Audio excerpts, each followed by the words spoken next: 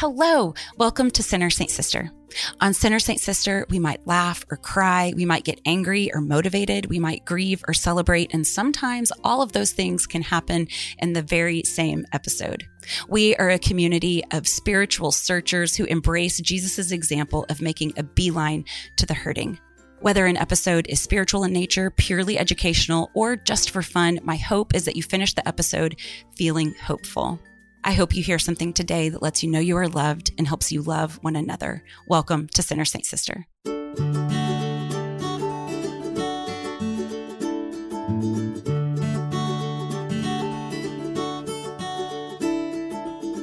the book of Matthew. The 11 disciples went to Galilee, to the mountain to which Jesus had ordered them. When they saw him, they worshipped, but they doubted. Then Jesus approached and said to them, "All power in heaven and on earth has been given to me. Therefore, go and make disciples of all nations, baptizing them in the name of the Father and of the Son and of the Holy Spirit, teaching them to observe all that I have commanded you. And behold, I am with you until the end of the age." That reading describes the ascension of Jesus, where he commands them to go, where he promises to be with them. I am with you always. Yes, to the end of time. I heard this from a priest. Leonardo da Vinci had started to work on a large canvas in his studio, and for a while he worked at it, choosing the subject and planning the perspective, sketching the outline, applying the colors, and then suddenly he stopped working on it, and he summoned one of his talented students to complete the work.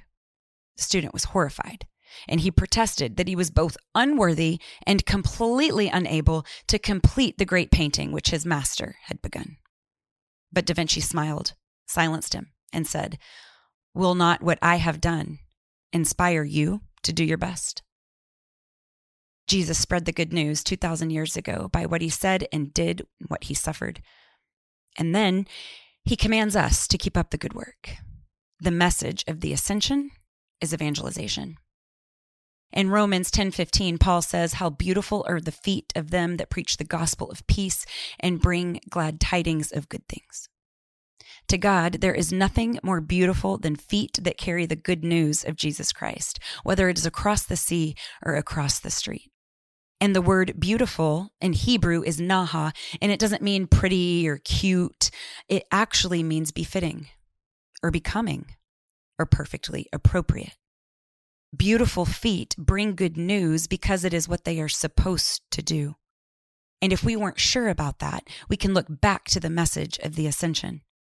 All authority in heaven and on earth has been given to me. Therefore, you go and make disciples of all nations, baptizing them in the name of the Father and the Son and of the Holy Spirit, and teaching them to obey everything I have commanded you. And surely I am with you to the very end of the age. The world needs Jesus. And Jesus' words to us, they're not a suggestion.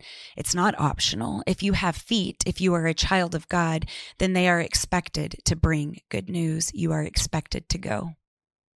This world needs the love of Jesus. They need hope and forgiveness and mercy and redemption and a God who understands. They need their shame taken and their hearts healed and their wounds bound, and a reason for living and a promise in dying and a seat at his heavenly table. We cannot keep all of this love all to ourselves. We have to share it. Evangelization, it's our purpose. And I don't know many more people more passionate than my new friend, Dr. Alex Gotay. He builds bridges and blazes trails and shares good news wherever he goes. And God's mighty work in Jesus results in Alex working mightily. And you're going to love this enthusiastic conversation.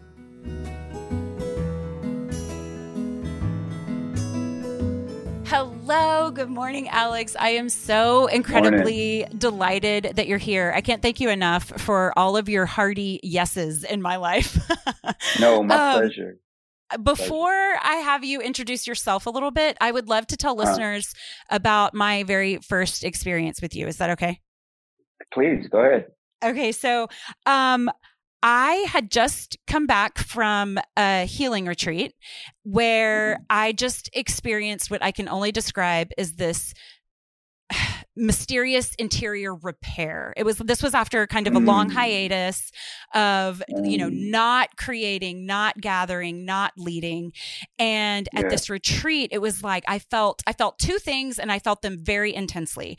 And one of them was this holy invitation to get going again, to get creating, to get leading, to get gathering. And then the second one, I can only describe this as a godly compassion. I felt completely wrecked by people who were working really, really hard to get by.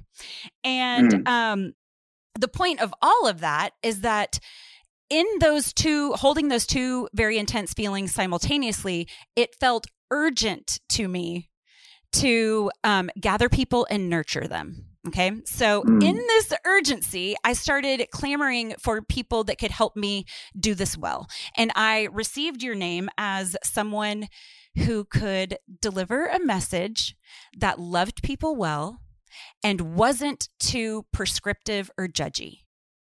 And that's funny. Those were my those were my requirements. I wanted people to be sent off into the world with a bang in a way that allowed them to be wholly, fully themselves, in a way that didn't make them feel too contained. I wanted freedom. I was after freedom. And so when I called you, I have to say that you did not necessarily get my best foot forward, because I was in this holy tornado.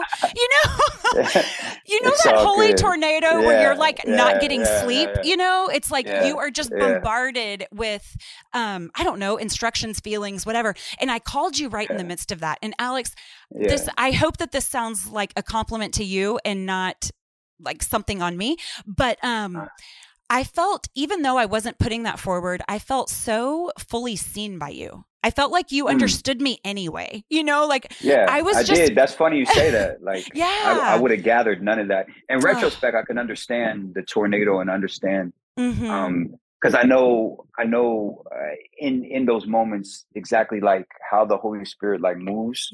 So it's like this fire, like, bro, I got to do something. Boom. What am I good at? Boom, boom, boom. I get it. Like, so I get in retrospect all that. But honestly, the way that you came across and everything, I was like, the reality is like, I think what you're feeling is what a lot of people are. Who've been doing this, who this kind of reawakening of what the Holy Spirit has inputted, right? Like like what St. Paul talks about, it's already there. But how the Holy Spirit is like, it's time. Let's do this. Well, so that's how I experienced you firstly. But I would love for you to introduce yourself to listeners however you like. But one of the things that I ask people is just by telling us a little bit about who and what you love and how you came to do the work you're doing. But you take it away. So formally, Dr. Alex Gotay, man, just call me Alex. I don't even, anybody who knows me knows how I feel. Don't get me wrong, I do have a lot of education, but like that's one aspect of me. And I think like to kind of, so I grew up in a multicultural home. I literally have lived all over the United States as well. All over the United States as well, I would say. I try to tell people this, especially when I'm first time speaking places. I'm like, look, bro, I went to 4 different high schools in 3 different states in 1 year. That was normal for me. I couldn't stand it being a military brat. For those of you who don't know what a military brat is, like my father was I was born on a military base. Like I lived in Germany. I've lived all over. I hated it. And then not to mention, so that was like kind of an average year, not to mention spending all of my summers. I never stayed wherever we were at because we were going to move by the time, we came back to school. So I would spend time with my cousins in New York / Houston, and I would go back and forth. So how does that play into me? Oh, my father's, none of my family is religious at all. My father's actually atheist, to be honest with you.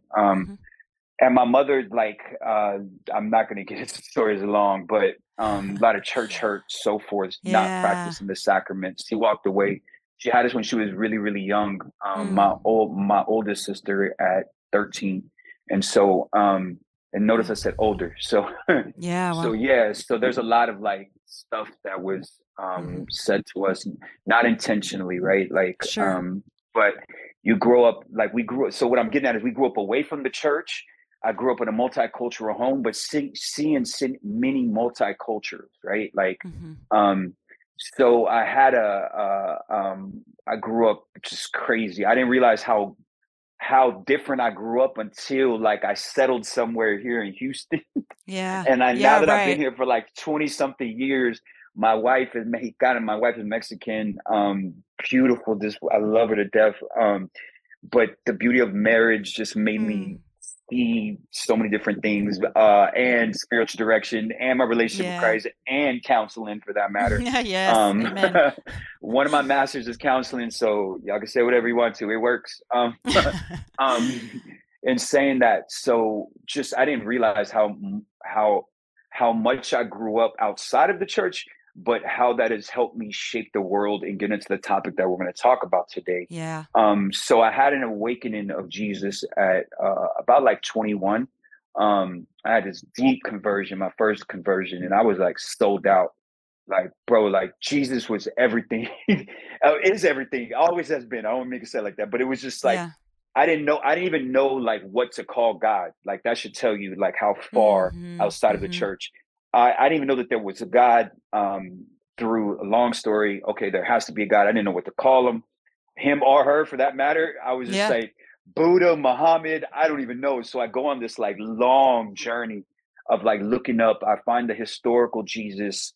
In retrospect, for those of you inside the church, I just went on this own. I didn't have the words for it back then. My Mm-hmm. own like apologetic of what is Mm-hmm. faith, what is which one is quote, which one is right, what do we call God in his fullest revelation. And then I was Protestant for man like 10 years and Okay. speaking, leading Bible studies. I was Yeah. like, man, it was crazy on that side. But a lot of the circles that I was in, they were non-denominational circles, but they were very much into getting your education and going to Mm-hmm. seminary and like reading early church. And check this out, you'll catch Yeah. this. I Interesting. didn't know this. This is the Holy Spirit. So one of the churches that, and I'm not gonna name them because it's a huge one. A lot of people would know. And I was very involved in like Iron Man, kind of go down the list of all that stuff. Okay. So what happens is like these little small things. My pastor, when I was on the Protestant side, he would talk about Catherine of Siena, Okay. John of the Cross, Interesting. Augustine, and but never Saint none. And my mind, we were very much into like reading, so my mind is like I'm gonna read these guys. And I start finding out they're Catholic. My way of dealing with it years ago was like, that was before the full truth came out. Protestant church, Yeah. whatever. Yeah. So then years later, I end up reading Martin Luther, Luther Works. It's the one by Roland Bainton, like one of his best friends. And there was a lot of problems that I had in my mind. And I even like voiced them to some of quote unquote the elders in that church. And what I landed on was God was calling me to seminary, Protestant world, because I had already like was leading. I was already doing a bunch of stuff on that side. So I was like, Yeah. oh, okay, God just, he put this inside of me because he wants me to work this out, Uh-huh. these Uh-huh. theological questions and Yeah. so forth. Yeah. So long story short, man, I come across some like good Catholic theology. I find out later it's freaking bro, it's like St. John Paul II. It's Dr. Peter Kreeft. I really Yeah. didn't know Yeah. that they Yeah. were Catholic. Like I Yeah. didn't even Yeah. know. I'm But just you're reading and vibing. I'm like, yeah, I'm like, bro, this is it. This is legit, bro. This is yes. Oh snap, Yeah. they're Catholic too. So I Uh-huh. find all these Catholic things, and then finally I'm just like, you know what? I'm gonna just start reading some Catholicism because Wow. how can you come out with all these like real deep and if you're honest in Protestant world, you know that whole sola scriptura, basically you can go to scripture and it proves anything. Everybody knows in that world that we both can sit down and look at the same scripture, and as a whole we could come up with two different interpretations. Right. So you can say whatever you want to. I know what's title on that side. Like you can say, like I remember. So what happens is I'm like, oh, this is a good way of interpreting the Bible. This Mm. makes more sense. Mm-hmm. And slowly I start finding my way into Catholic doctrine. And then I'm giving you like the short. I start praying the rosary, and that's a wrap. Like, you know how Mama Mary works, because I find that it's like really biblical. So I'm like, okay, cool. I'm doing the scriptural Yeah. rosary. And I'm like, bro, this is legit. Like, meditative prayer. Because I was already in a circle that was like, it was basically Jesuit prayer, but I didn't know it was Jesuit prayer. Right. And it wasn't Catholic. The books that I was reading weren't Catholic. They were Protestant, but they were talking about what we would call is just basically like Jesuit prayer, like sitting with it, sitting with St. Ignatius of Loyola and letting it meditate. And I was already doing that. I was already doing that on that side. So when I find the rosary, I'm like, yeah, this is another way of doing this. And so I'm just like, before I know it, I have these deep moments with Mama Mary. I come to my wife, and which is a whole other story. And I'm like, wow. Yeah, this baby, is okay after you were married. Yeah, okay. Yeah. I'm like, baby. And I got her away from the church. She's a cradle Catholic. And so, we were active on that side 10, 11 years. We had friends. I still talk to some of them to this day.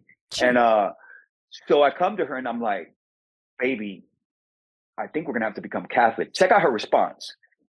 Okay. And I was like, no, not okay. Like, I literally was like, no, you're supposed to fight with this me. Is supposed to be dramatic. Works. Yeah. Yeah. Like, that's not, and she just looks at me and she goes, that's home. And I was like, you got to understand is how much my wife is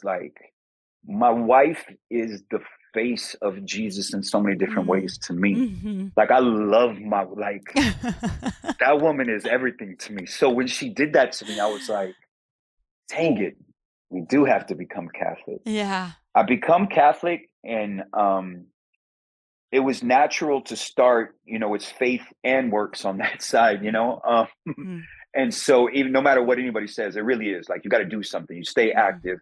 So I get involved and I start seeing some needs on this side. I didn't teach at all, like for years. I didn't speak at all. I didn't want to. I just wanted to learn the Catholic faith as much as possible. And I was doing and heavily involved in youth ministry on that side. So it was natural for me to do it on this side. And, after a lot of stuff, like now I get to travel quite a bit. I'm all over the places, bridging gaps. I tell people this is, to end this part is like, everybody has a perspective. And like right now, if you're watching, you have a perspective. But if you're on the outside of this window, because there's a window right here, or you're over here, you're going to have a different perspective. Now, here's the thing. You all see me. This person's perspective is not wrong. Your perspective is not wrong. Everybody's perspective is not wrong. You all see me. But what I realized, I think one of the things the Holy Spirit has allowed me to kind of lean into is because of the way I grew up and everything, I see the faith from a different perspective. And you may be here, you may even be walking around, but like what you're going to get at the end of this is a different perspective of the same thing. Yeah. But looking at it and thinking about it differently, if that makes sense, Yeah. I love that. First of all, thank you for all of that. No, my beautiful. Pleasure. Thank you. But I love there's humility in that perspective of we all are kind of seeing the same thing from a different angle. And that has made God so expansive to me. I appreciate the humility as opposed to this is my perspective. And so now I'm going to tell you the definitive nature of God instead of I'm going to tell you how I have experienced God. Because what I hear a lot from leadership might be, this is the definitive nature of God. And it seems to send the message that says, because I'm an image bearer. You are an image bearer. We're all fellows. Absolutely. I love we that are term. all part of this same human family, Imago Dei, where because I'm an image bearer. But when you're teaching your perspective as though it is the only perspective, there's this quote that says, power is telling a story of another and insisting that it is the definitive story. Amen. So if you're telling the story of another, there's a lot there, right? What we're talking about is communicating truth, right? Truth will always be truth. However, how it's communicated is going to be different.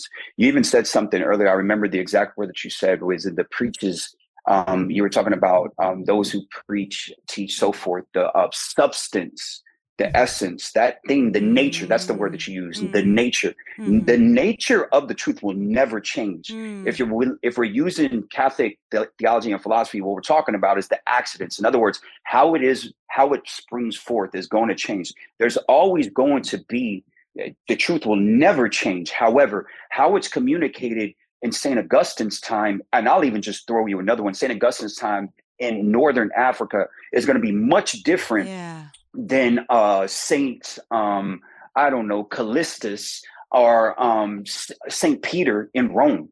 It's totally different. And I think sometimes what we do is because it's so comfortable the way that we've done it or we've heard it or so forth, that we're just like, okay, this is the way. Right. Now, the reality is like, I think for myself, and I've had time to think about this, is because I've realized, bro, like when you live in Savannah, Georgia for 3 months, and then you move to Hinesville, Georgia for another 2-3 months, and then you go spend the summer in New York, you don't have an opinion at all. Yeah. you literally are in a totally different culture. People talk different. There's different norms. There's different just weather. Everything is so different. And I didn't realize growing up how much that affected me as a kid, as I grew up. In my, like when I became like in my early 20s, it was just like, no, I know because I've experienced this.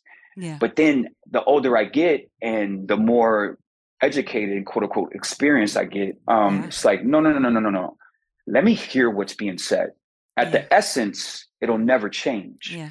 But because of who you are and what it is you've experienced, it's going to sound different. And what I've realized through the years is, again, for somebody like myself, who's been around so many cultures normally, and let me make sure I say this, whenever I'm using culture, I don't mean ethnicity. There's two different words for a reason, which we're going to get into in a second.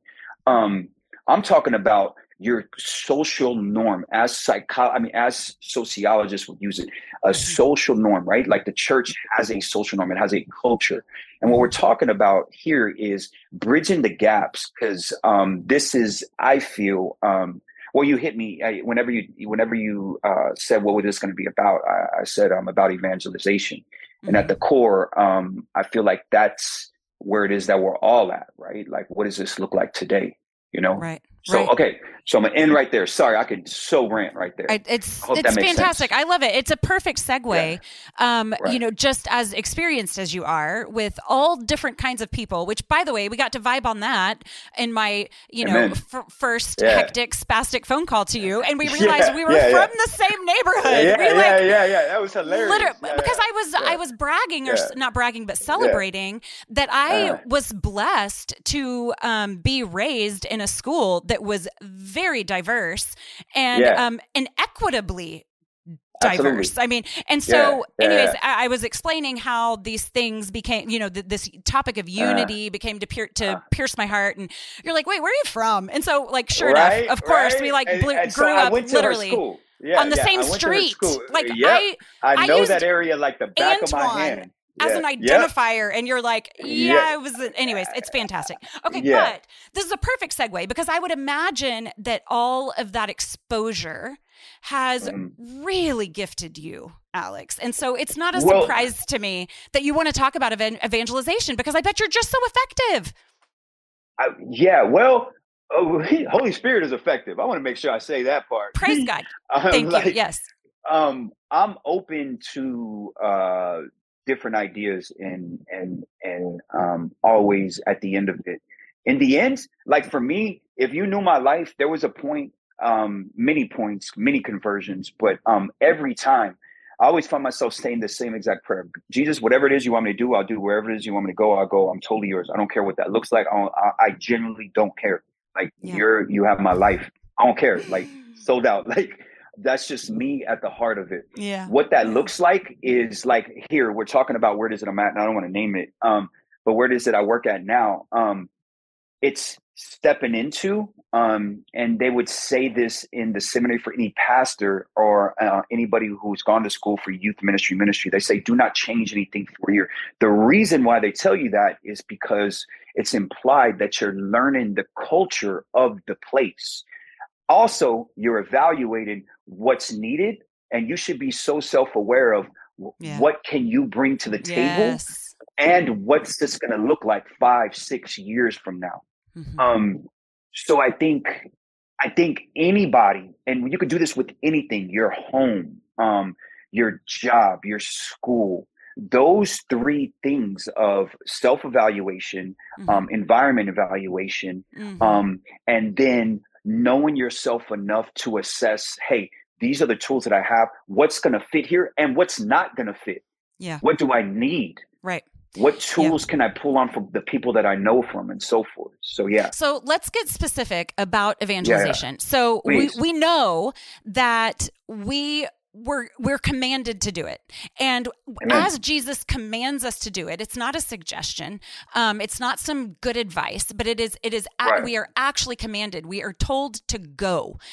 So let's maybe we could just break down the Great Commission and kind of because don't you think that people are really, really excited to kind of schlep that onto someone else, kind of pass that absolutely. along? That's actually not for a cultural me. norm. Yeah, yes, that's like actually I'm not a cultural norm. I don't talk well enough. People don't like me enough. I don't like people enough. Whatever the barriers are. I would say if you're battling any of those things, you just need to read the Bible, because that literally just sounded like Saint Paul. Don't have the tools. Kind of go down the list. Moses, just go down the list. So let's back up for a second. What I've realized a lot of times, especially the conversations, and I speak mainly to teens and young adults. That's like what I've realized through the years, even when I taught, it was for high schoolers. This is what I tell them. A lot of times we use big words for stuff that we already know. Right. I like that. I like that a lot. And then think about it for theology, because theology is a science. I love St. Thomas Aquinas, and he would outline absolutely the science. It has formulas. It has ends of premises, and it has premises and so forth. It has things that make it a science. 100%. I'm not disagreeing with that at all. But for me, I speak a common language because I grew up in a home that spoke a common language. If I called my father right now, he would answer the phone like, yo, bro, what's good? That's literally how I grew up. So I was sitting with a friend of mine. He has a PhD in Thomistic philosophy one day. And I was debating about, like, should I go get my doctorate? What should I do? And he was like, Alex, he goes, it's a PhD in Thomistic philosophy. He says, every answer to every man's deep question, even the questions that mankind doesn't even know that we have in our faith. The problem is, it's probably like in some Latin book or Hebrew book or something. And we, as communicators of the faith, we have a responsibility. I'm going to use the big word, but I'm going to break this down. He was like, we have the responsibility to get that in the common vernacular. Okay, big word. What does that mean? Bro, break that down for the common person. Yeah. What does that mean for you and I? So evangelization.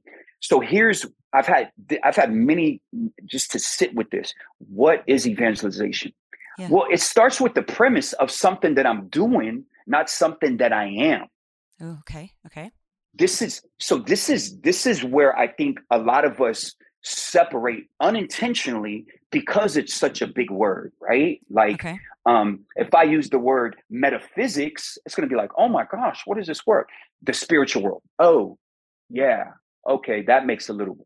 So evangelization. What we're talking about is sharing the good news in its essence. Absolutely. But hold on. If it's something that I do, then that's something that, like, I pick this up and I give it. Okay. But hold on. If it's in me, it's going to express itself, because my core is this deep rooted, like, infatual love that extends from every being, every little part of who it is that I am. Yeah. If you ever have, absolutely, if you've ever fallen in love, why is it everybody in the world knows that you're in love? Everybody. And then, especially, don't be a teenager about it. You're going to put it on your Instagram. You're going to put it on your TikTok. You're going to put the little click, blah, blah, blah, blah. If you're married, you have this. If we exude that love. evangelization at its core, it's not what I'm doing, it's who I'm being because of my relationship with God. Wow. Amen. Beautiful. Beautiful. Because sometimes we're like, okay, evangelization, and I've been in these conversations so much. Oh, that's good for you. No, I'm not telling you to go outside and well, if that's what God's calling you, more power to you. That's cool, you know. And then we have the go outside and yell with the speakerphone. Cool. If that's you, so forth. If that's not you, okay. And this is what we do is, okay, that's not me. Therefore, I should speak the actions always, and when necessary, use words. Right? Okay, cool, right? The St. Francis, some say it's not St. Francis. Anyway, that's not the point. Hold on. Let's be real with each other, right? How does that look in your everyday life? Yeah. St. John Paul II talks about the cultural life. And what we reduce that to is talking about abortion. The reality is that's an aspect of it. But the reality is the culture of life is looking at the person, and I live in Houston, bro, like looking at the person next to you and smiling. Dignity. Even when they're even when they're cursing you out, because I live in let's be real, but even acknowledging them, like, wait, hold on, hey, I'm sorry, how you doing, man? Yeah. I've seen through the years of just acknowledging the human person, not from what they believe, not from what they look like, not from any of their actions. I'm acknowledging you as a fellow image bearer. And this is why whenever you said to me that when people, whenever you heard my name, like all these things came up about me, you know why? Because I know what it's like as a little kid moving to so many different places and not being seen. Yeah. And sometimes I feel like in the church, especially, I'm sleeved up. I was a Marine. I'm a black belt in Brazilian Jiu-Jitsu, 4th degree. I'm a dude's dude. I love sports. I love my family. I'm in love with my wife. I wrestle with my boys. We're talking so awesome. Last night. I punched him. Like, that's what we do. That I love my kids to death. I meant like punch them in the arms over, punch them in the chest. We wrestle. They're older now. Okay. We got you. Okay. Some people are like, oh my gosh. No, like, relax. That's not what I mean. Gosh, I love it so much. But all of this, like, let's just use that. Like, I still teach Brazilian Jiu-Jitsu. Do you know how many people if you think I'm playing, bro, go to Gracie Baja, the Woodlands. So they'll tell you how many people have came back to the church from me teaching Jiu-Jitsu. Right. I'm Absolutely. not even talking 100%. about Jesus. Yes. I'm just laughing, having a good time, making people feel comfortable. Yes. And those conversations, which leads to 1 Peter 3:15, always be ready to give an account for what it is that you believe when asked. Yeah. And do it in love and mercy. We forget that part. Thank you. We forget that. I grew up in a church whenever I don't mean grow up, but I mean, I came up in a church whenever I became Protestant. That was so embedded. I remember I went to this one seminar, Hank Hintergraff. Those of you who know Catholic, you know apologetics, he's the man in that world. I went to his seminar. It was beautiful. And he wrote in the 1 Peter 3:15 on my Bible. And I remember just looking at it first. And I remember sitting with it. And it's funny to me. How do you evangelize? You be Jesus. Jesus was so effective. Yeah. People wanted to be around him. Yes. He made very naughty people want to be holy. And like, we forget that. We forget that. And let's keep it a buck. Sorry. Sometimes I forget where I'm at. Let's be honest with each other. Keep it a buck just means like, let's be honest. Let's be real with each other. Yeah. He came in a culture in Bethlehem.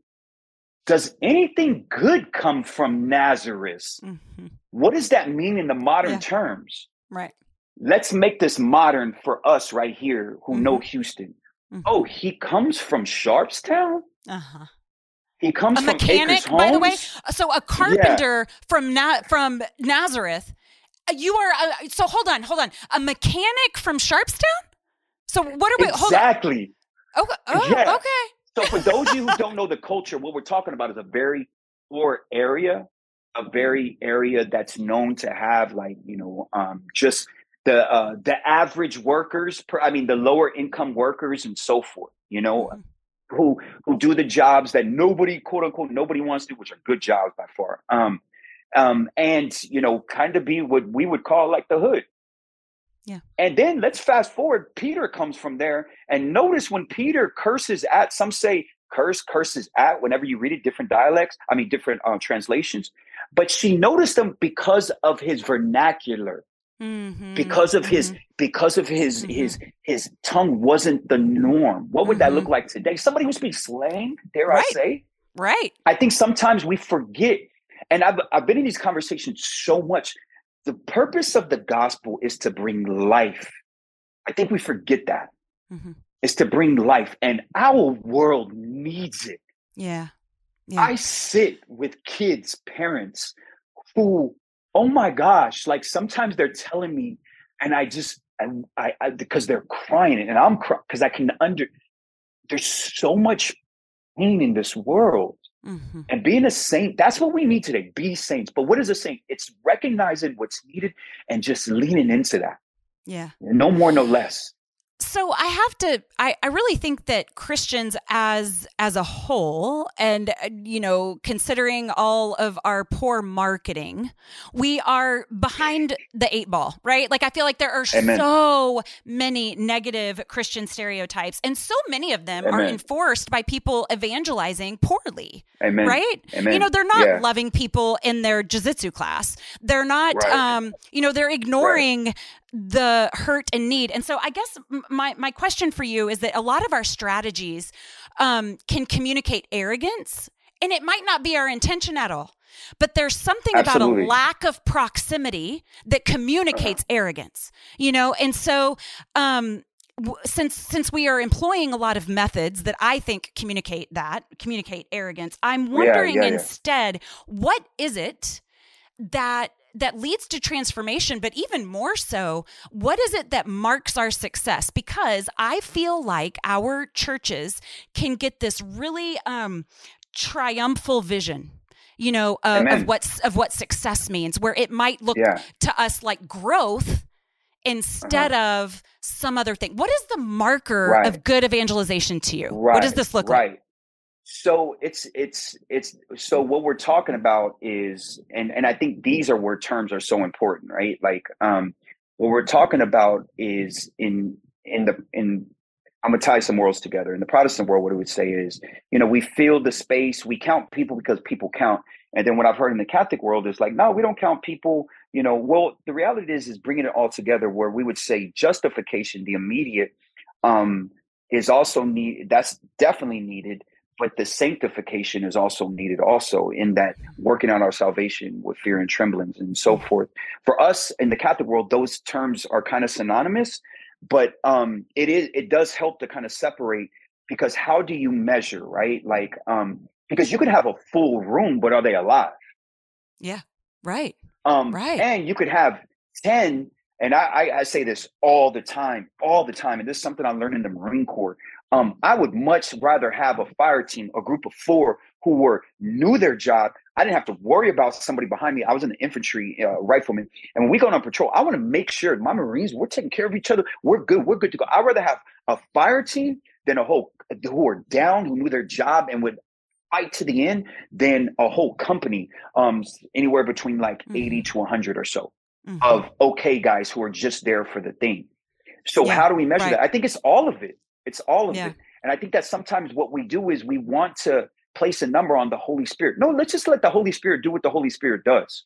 Right. And be comfortable with being uncomfortable. I think that's another thing that we, especially whenever we talk about these things, it's like, maybe the only people who are coming, let's just use this. Okay.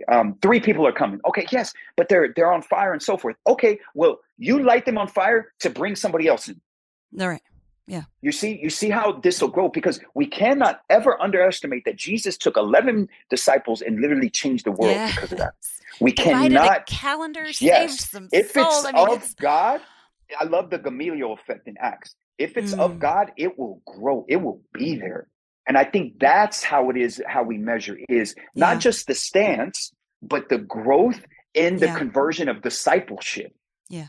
Because filling a room is simple. Like that's just good marketing. that just takes a little charisma and a lot of confidence. Absolutely. And I'm at this point in my life, it's like, I literally, when I go places, I'm like, bro, I don't even want you to know my name. I want you to know Jesus. Mm-hmm. Like, do you have a relationship with Jesus? Because that's what this is about. I was just going to say, in the church, we have the fullness of it. We have the beauty of the sacraments. Do you have a relationship? And all these things that bless us, that God has given us, these mysteries, these sacraments in the Latin, are they helping you grow in your relationship with God? Because if you're not doing it, then what is the point? Right. And I get it. Like, I've been in these conversations enough, and they use St. Thomas Aquinas, the Expurgator. It's just basically the mode of the sacrament will work. Absolutely. I'm not saying that. I'm not talking about justification. Do they have a recognition that God is their Father? That's not what I'm talking about. I'm talking about the sanctification. I'm talking about the on fireness, the reawakening of the Holy Spirit. Okay, sorry. Go ahead. Right. No, I love that you reframed this for me. It's just not where I thought this conversation was going to go. I love that it's going this way because I do believe inherently that the way that we love others is simply acknowledging that we were loved first. And so in being loved first, it becomes an outpouring. It becomes an overflow. And so I love that you have defined something as simple as that as evangelization, because I think that we tend to think, some of our methods at least prove that we think this is true. We think that our transformation is what earns God's benevolence. Absolutely. When really it is God's benevolence that causes our transformation. And so if we were loved first, and now because of that benevolence, that love, we are pouring love onto other people. It is the experience of that love that is leading people to the original source. And then we might see some transformation, which could be identified as sin management, whatever. But the point is loving others wildly. I love God supremely. I love others wildly. And if that's all evangelization is, I mean, thank you so much for breaking that down. And I want to draw it to like the Catholic terminology. What we're talking about is the actual grace, the moment, and what we're talking about is sacramental grace, and how it grows. All of it is grace. And I want to make sure I say this. You can read the catechism. Anybody who read the catechism, grace is free. It's a gift. It's free. Now, I receive a gift, and I love this gift. I want everybody to experience this gift because this gift is so dope. But this is why how evangelization takes part is if I receive this grace, and I love how St. Thomas Aquinas, he says, grace is God himself. So if I receive God, right, I'm so on fire that I want people to understand that we are lowercase Jesus. We are Jesus' hands, feet. We are Jesus' words. Yeah. And sometimes that doesn't even take, I'm going to be real with you. The biggest people who've ever, and don't get me wrong, those conversations come, but the people who've ever evangelized to me were just nice to me. Yes. We're just like, I walk in a church years ago. I'm 20, I'm sleeved up, big gold chain around my neck, pants hanging down. Judge how you want to. That's how I grew up. Do-rag on, Puerto Rican. I walk in and I remember Niall Witham. Love my brother to death. He just like, hey, brother, how's it going? Yeah. What's up, man?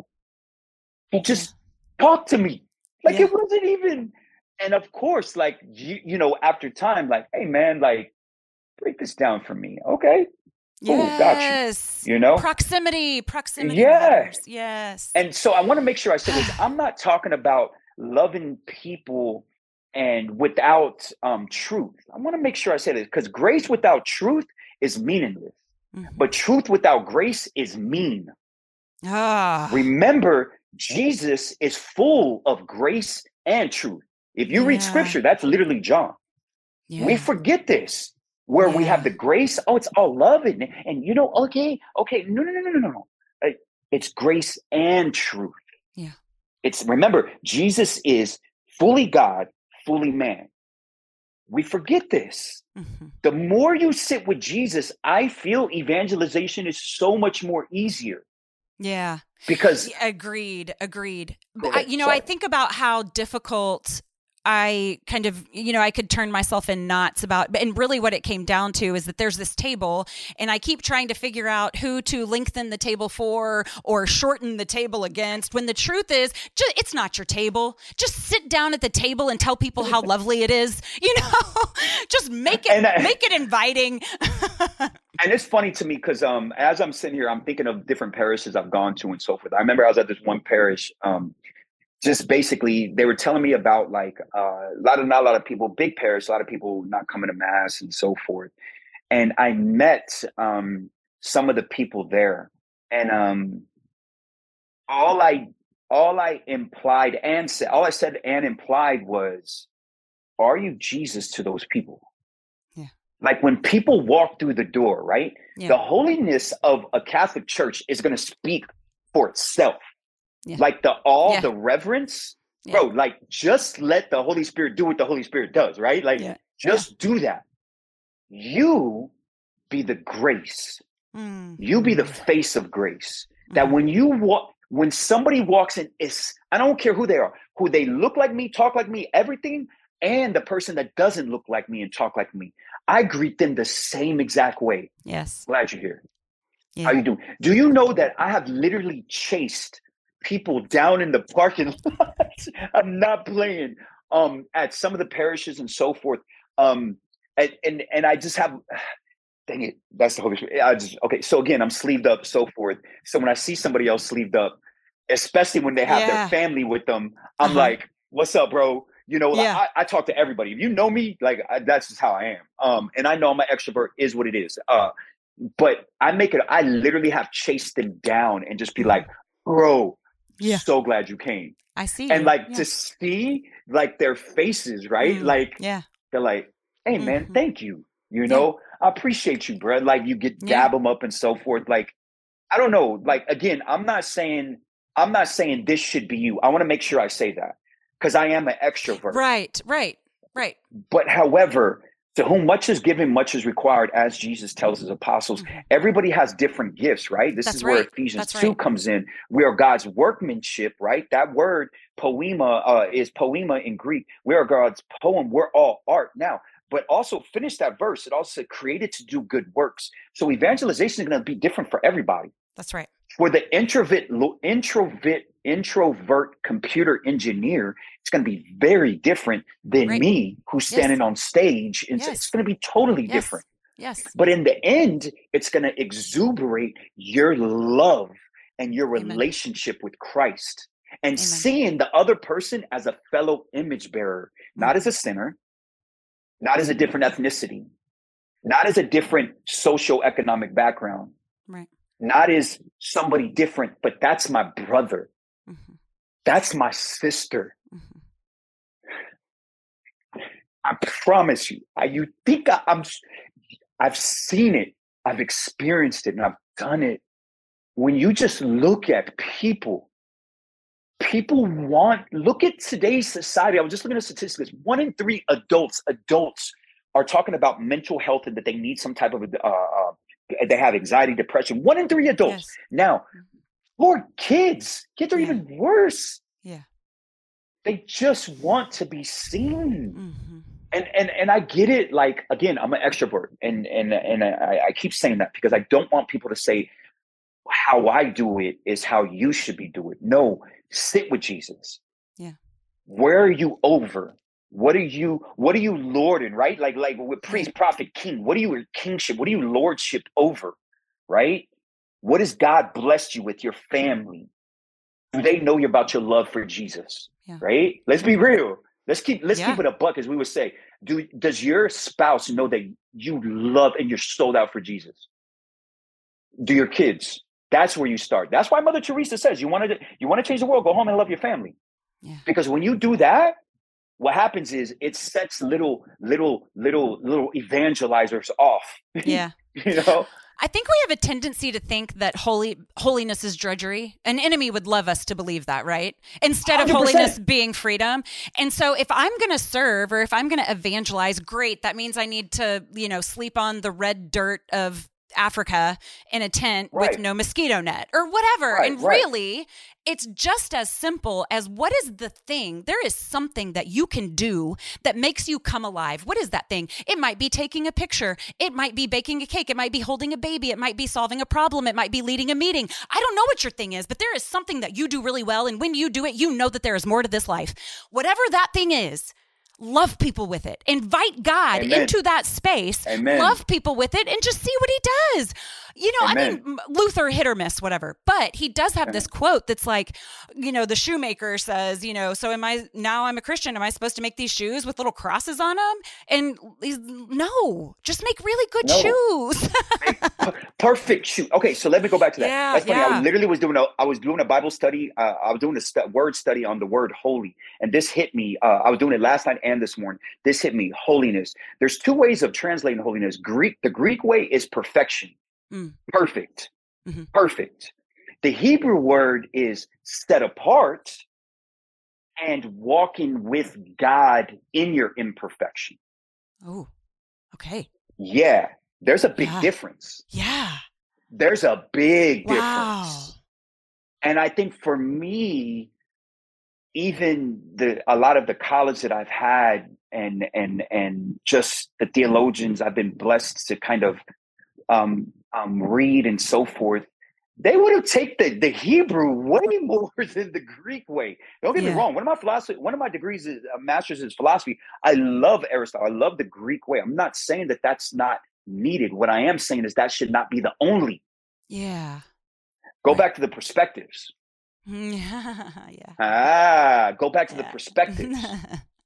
Because it's the same word. Yeah. But it's different. The Holy Spirit gives me a headache, which I'm sure is loving somehow, but I have like this little headache forming of like, no, I love it. It's so good. It's so good. I think it's like trying not to cry. I don't know, but there's always, anyway, this was so beautiful. I know that you and I could talk like forever about a million different things. I want to touch on one thing before I ask you what you're hopeful for, because as I become a disciple of Christ, I can't help but notice, and it feels really important to ask how the lives of, as he makes a beeline for people who are hurting, as he serves the poor, I would love to hear your take on how our communities should look different as we are modeling our lives after this man who very much went out of his way to serve the poor. So I think that we should start with Christian first before we do anything else. Okay. In any other community. What I mean is, whenever we're defining each person, we start with Christian, brother, sister, all those different things. Because the reason, okay, let me back up. It is really hard. And if you are honest, and this is why like so many quote unquote programs don't work, because what happens is what works in one parish, down the road, it's not going to work because it's a totally different culture. And what we do unintentionally is we see that it works over here or in a different city, but and we try to copy it. And like that's that's not how Christianity works at all. The reality is like what worked for Rome did not work at all for Africa. Right. You know, I think Proximity. We kind of don't. I think we kind of don't realize that. You know, and you can even go into that. I mean, even more. I'm sure there are different parts of the Roman Empire where you couldn't do the same exact thing by far. So the reality is like, okay, so this is what I mean is starting with a relationship. I want to make sure that I say this one specifically. A relationship with, we're good with Jesus. We're good with God the Father, the reverence. Do we have a relationship with the Holy Spirit? I want to make sure that I draw that point home. Do we? So where do we start? We start in our own relationships with God, more specifically our relationship with the Holy Spirit. Okay. And be willing. I love how Plato would say is the mark of an educated man is simply saying, I don't know everything. And what he's saying is, bro, if we're really smart, then we should also know that we don't know everything. And I would love for more, not because I know that a lot of parishes are doing amazing. So I don't want basically throw everybody in the bus by far. Yeah. But for those who are continue to do the same thing and it's not working, take a step back, relationship with the Holy Spirit, and be willing to try something totally different. Okay. And what that may look like for your community may not. You may have to talk to different people, community leaders, people from different faiths. What work for you? Make it Catholic. We should all have enough Catholicisms in our essence to know, well, okay, that's not Catholic, but how can I take the essence of this, the nature of it, the thing, what they're communicating, and how can I make this Catholic? Yeah. How can I make this work for my community? You know?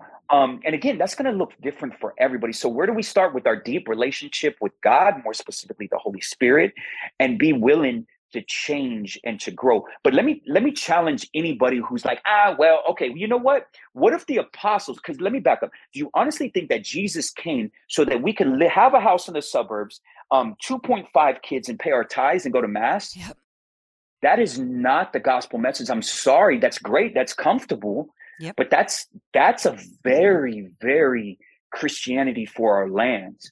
Yeah. And let's be real with each other. I think that we forget 2016, 2017, the Vatican came out with America is a missionary territory.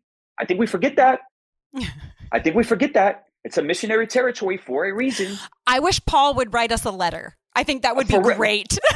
Well, the truth is that he does. And it's funny you say that. I've been sitting a lot with Paul and Galatians. Oh, don't get me started. And this is, there's a lot there. Okay, I didn't mean that for every parish. I want to make sure I say that. But the beauty of sitting with Scripture, sitting with your spiritual director. Oh, and if you're in ministry, you need a spiritual director who's different than you, that will challenge you to step outside your zone. But you should be comfortable with being uncomfortable. And I think that's where it is that we're at, because the Holy Spirit bursted, like it's used fire for a reason. Fire catches on fire and it's uncomfortable and it sucks. But you know what? The honest truth is any growth that's worth growing does suck. Let's just be real with each other. Sucks. If you work out like me, and you do jiu-jitsu, education, go down the list. Anything that's worth having in this life, it's gonna be hard. You're not certain it's not going to finish you off. Absolutely. It's like, this is how I die. Absolutely. And again, I want to make sure I said that. I'm not talking about justification. I'm not talking about your initial relationship with God. I'm not talking about that. Because whenever I get into conversations, what we're talking about is, we have Catholics who are baptized who come. We're not talking about the initial justification. What we're talking about is what St. Paul would say is working out your salvation in fear and trembling. Yeah. And that fear, that reverence, the trembling is the parable of the talents. Are we doing, every person, sit with the Holy Spirit and ask yourself this. Are we doing with the talents that is given to each one of us? Are we doing the Great Commission in that we're sharing the good news? Because it's not an option. If you read the documents of Vatican II, if you read the Catechism of the Catholic Church, the number one job for laity is to share the good news. Number one, not number two, not 3, 4, 5, number one. Number one. And this is what I tell people. I know this may rub you the wrong way. I want to say that I'm sorry, but I'm really not, because that's what the church teaches. Mm-hmm. And the truth is like, and again, I'm not telling you to go stand outside on top of a van. I'm not telling you. What I am telling you is God has strategically made you for a time like this. Yes. He strategically has given you gifts. Yes. Are you using those gifts for a kingdom? For some who are watching this, and this what I like, if I'm in a conference speaking to teens, I'm like, I may be sitting in front of the next person who's going to have the cure for cancer. You never know. You never know what God has implanted, put inside of you.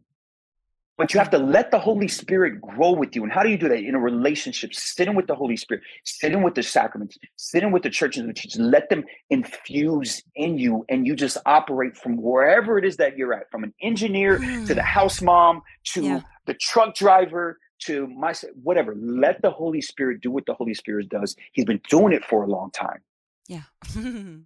I'm so grateful. I adore you. I am going to spend the rest of this day with a little pep in my step, looking for people to love. I thank you so much for all of that beauty. Can you close us out with something that you're hopeful for, Alex? And then we want to know all the ways to support you.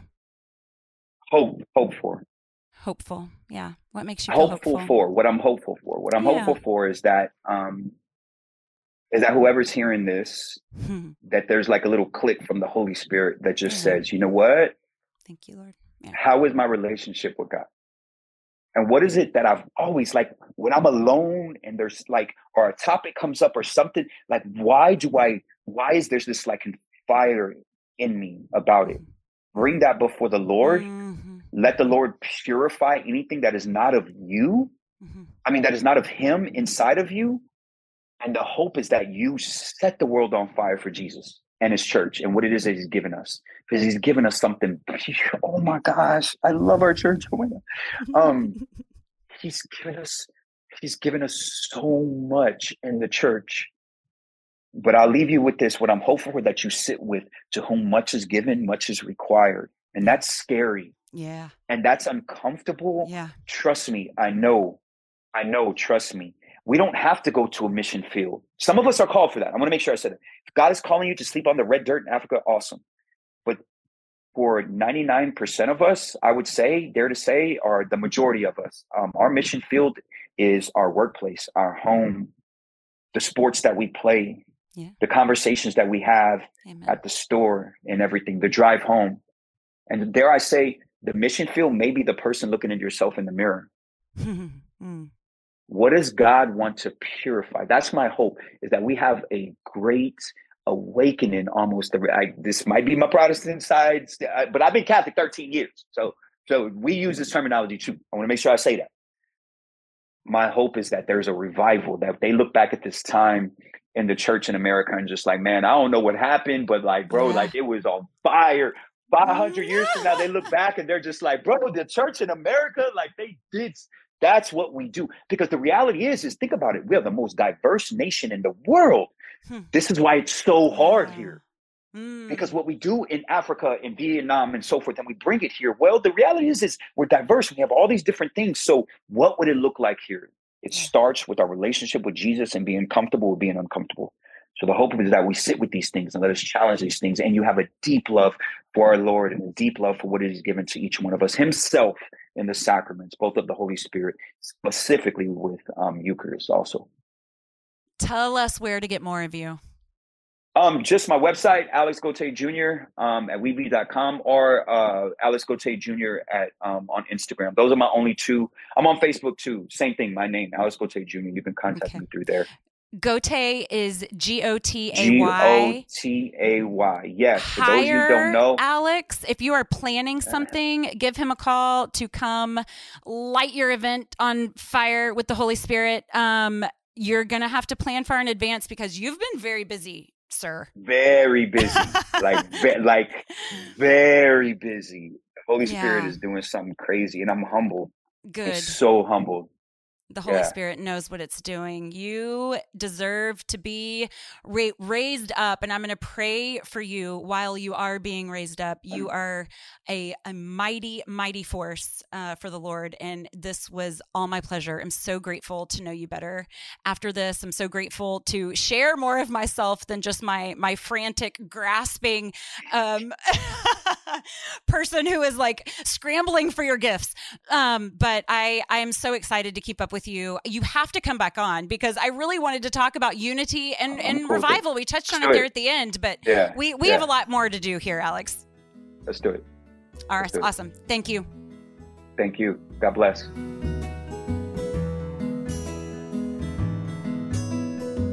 Good morning, Beefinator. Hi, Beefy Beef Beef. How you doing? So good. So was Dr. Alex Gotay a whirlwind or what? He was an absolute whirlwind. He was so just passionate about ministry and life. His wife, he talked about, he gave like multiple shout outs to his wife and how much he loves her. And so precious. He's just adorable. Yes. I loved him so much. It was like sometimes I feel like this with Blaze. It's like he has so many good ideas at the same time that like listening to him is kind of like a bouncy ball. It's like super, super exciting, but you got to keep up. Yes. You got to stay light on your feet. So I love the ways that he talked about evangelization because I feel like we can make this really simple thing really complicated. It's like we have all this special programming. We have 5-step methods. He just kind of brought things back to the brass tacks of it all. Yes. And also I think we get caught up in like that there's a time and a place where we turn like our evangelism on and off. Right. And he just made it so simple that it is just so good every day, all day. Right. And like when he was talking about in jiu-jitsu, right. That he just, and that's, you know, a place where he evangelizes, right. By being kind and loving and teaching people how to, you know, be a awesome competitor and just be good at what you love to do. I think it's so interesting. It made me think about like how there are easy places for me to do that and then harder places for me to do that. Like places where it's easier for me to be intentional about. I think about like, it's easy for me. I'm pretty intentional at my office, or I try to be, about not necessarily like talking about Jesus, but hopefully being somebody that people, see something different in and that come at problems a different way, right? It's a constant struggle. I'm not nailing it by any means, but it's something that I'm thinking about. There's like certain things I do at the grocery store very intentionally, with strangers or people at the checkout counter, you know, church, whatever, it's easy. But then there's definitely places where I don't even want to try. Right. Like I don't even if it occurred to me to try to love well or be some sort of light, I don't want to. And for me, like easy ones are like social media, watching people on the news that are just indignant about something. It's like, I don't even want to try because of what you're putting out. Totally. And it's probably something I should think about. You know, there's this, I don't nail this at all either, but there is this trick of pretend they're Jesus, like pretend it's Jesus. And that is, I know, right? That is Jesus in his least recognizable form, like online, you know, or you know, a certain personality type online anyway. So, it's easy for me. One of the, places that I'm super loving right now are my teenagers' friends. And so having them in my home and the ways that they fill it and meeting their needs, you know, there's usually a need met in some capacity. It's a lot of terms of endearment. It's keeping a really full candy drawer. It's offering advice, you know, here and there, and just all together being this warm, loving presence. Something that I've noticed, and this might be like a slide in topic. I don't think so. I think it's on topic, but, cause you mentioned that like at your office, you're not necessarily talking about the gospel all the time. Right. You are. And so I think that there's something to that. It's not talking about Jesus. It's trying to be like Jesus. Exactly. And so I have certainly been in secular spaces where people are constantly talking about their Lord and Savior, Jesus Christ, and professing the gospel. And I think that it is possible to live in such churched or insular spaces or such homogeneous circles where you might not realize or feel how off-putting that can be when people either aren't expecting it or haven't asked or whatever. And so I love hearing him say, this is about warmly loving people, whoever it is that God puts in front of you, in a way that is Christ-like, because we're sitting around and talking about Jesus enough. We're doing that, like with our smart friends. What we're not doing is doing what Jesus did. Like church membership is not declining because we're not sitting around and talking about Jesus enough. We're not doing what Jesus did. We're not being like he was. Right. And so what I also think I hear you saying, and Alex was saying, is that it's about relationship, right? Yeah. So the easy places to love, the easy places to share the gospel without speaking the text of the gospel is where there's connection and relationship, right? So that's why it's easier with people that I work with, or all these awesome kids in your house, or even the grocery store, right? Because those people become familiar. But when it's social media, when it's the news, there's like that layer, that separation, that makes me not even want to try. And then on the other hand, it's harder to connect with people that you don't have a relationship, right? You can't, if someone's not in a relationship to receive it, then it's not good for you to necessarily be pushing it out, right? Because then it just becomes awkward and can be misinterpreted. And so I think on both sides, it's easier to give and it's easier to receive when there's relationship. Okay, what about this? So in the early church, by the way, I don't think we need to like over idealize the early church. I mean, they're people. There were a great outpouring of the Holy Spirit. Like, let's not deny that. Lots of miracles are happening. But like, I don't think that we need to, like look back and copy everything. We don't need to like calcify anything. We don't need to say nothing important happened there, know, but here we go. But I know that like you have Paul approaching people in the marketplace without relationship. You have, Peter going up to people in the public square. So people definitely, I mean, John the Baptist was yelling in the streets, right? So like you definitely have people evangelizing without relationship. I mean, I think that happens. So I just wonder if maybe there was something about them that met people better, like where they actually were. Like, we might hear about Paul, quoting their philosophers that they loved and trusted and believed in, and so Paul would quote them, it's kind of being all things to all men. Right. So I wonder, I don't know. I don't know. Yeah. So to me, I think it's like the difference between being like bold and obnoxious, right? Like those can be pretty similar. So Paul was being bold in the marketplace, but he knew his audience and was coming at it from a place of kindness. So bold is courageous, but then obnoxious is just, unpleasant and annoying and probably not much that embodies the Holy Spirit at all. Nice. Oh my gosh, that's so good. Yay. Gosh. Thanks, Beefy. That's why we pay you the big bucks. Okay. Love you. Have a good day.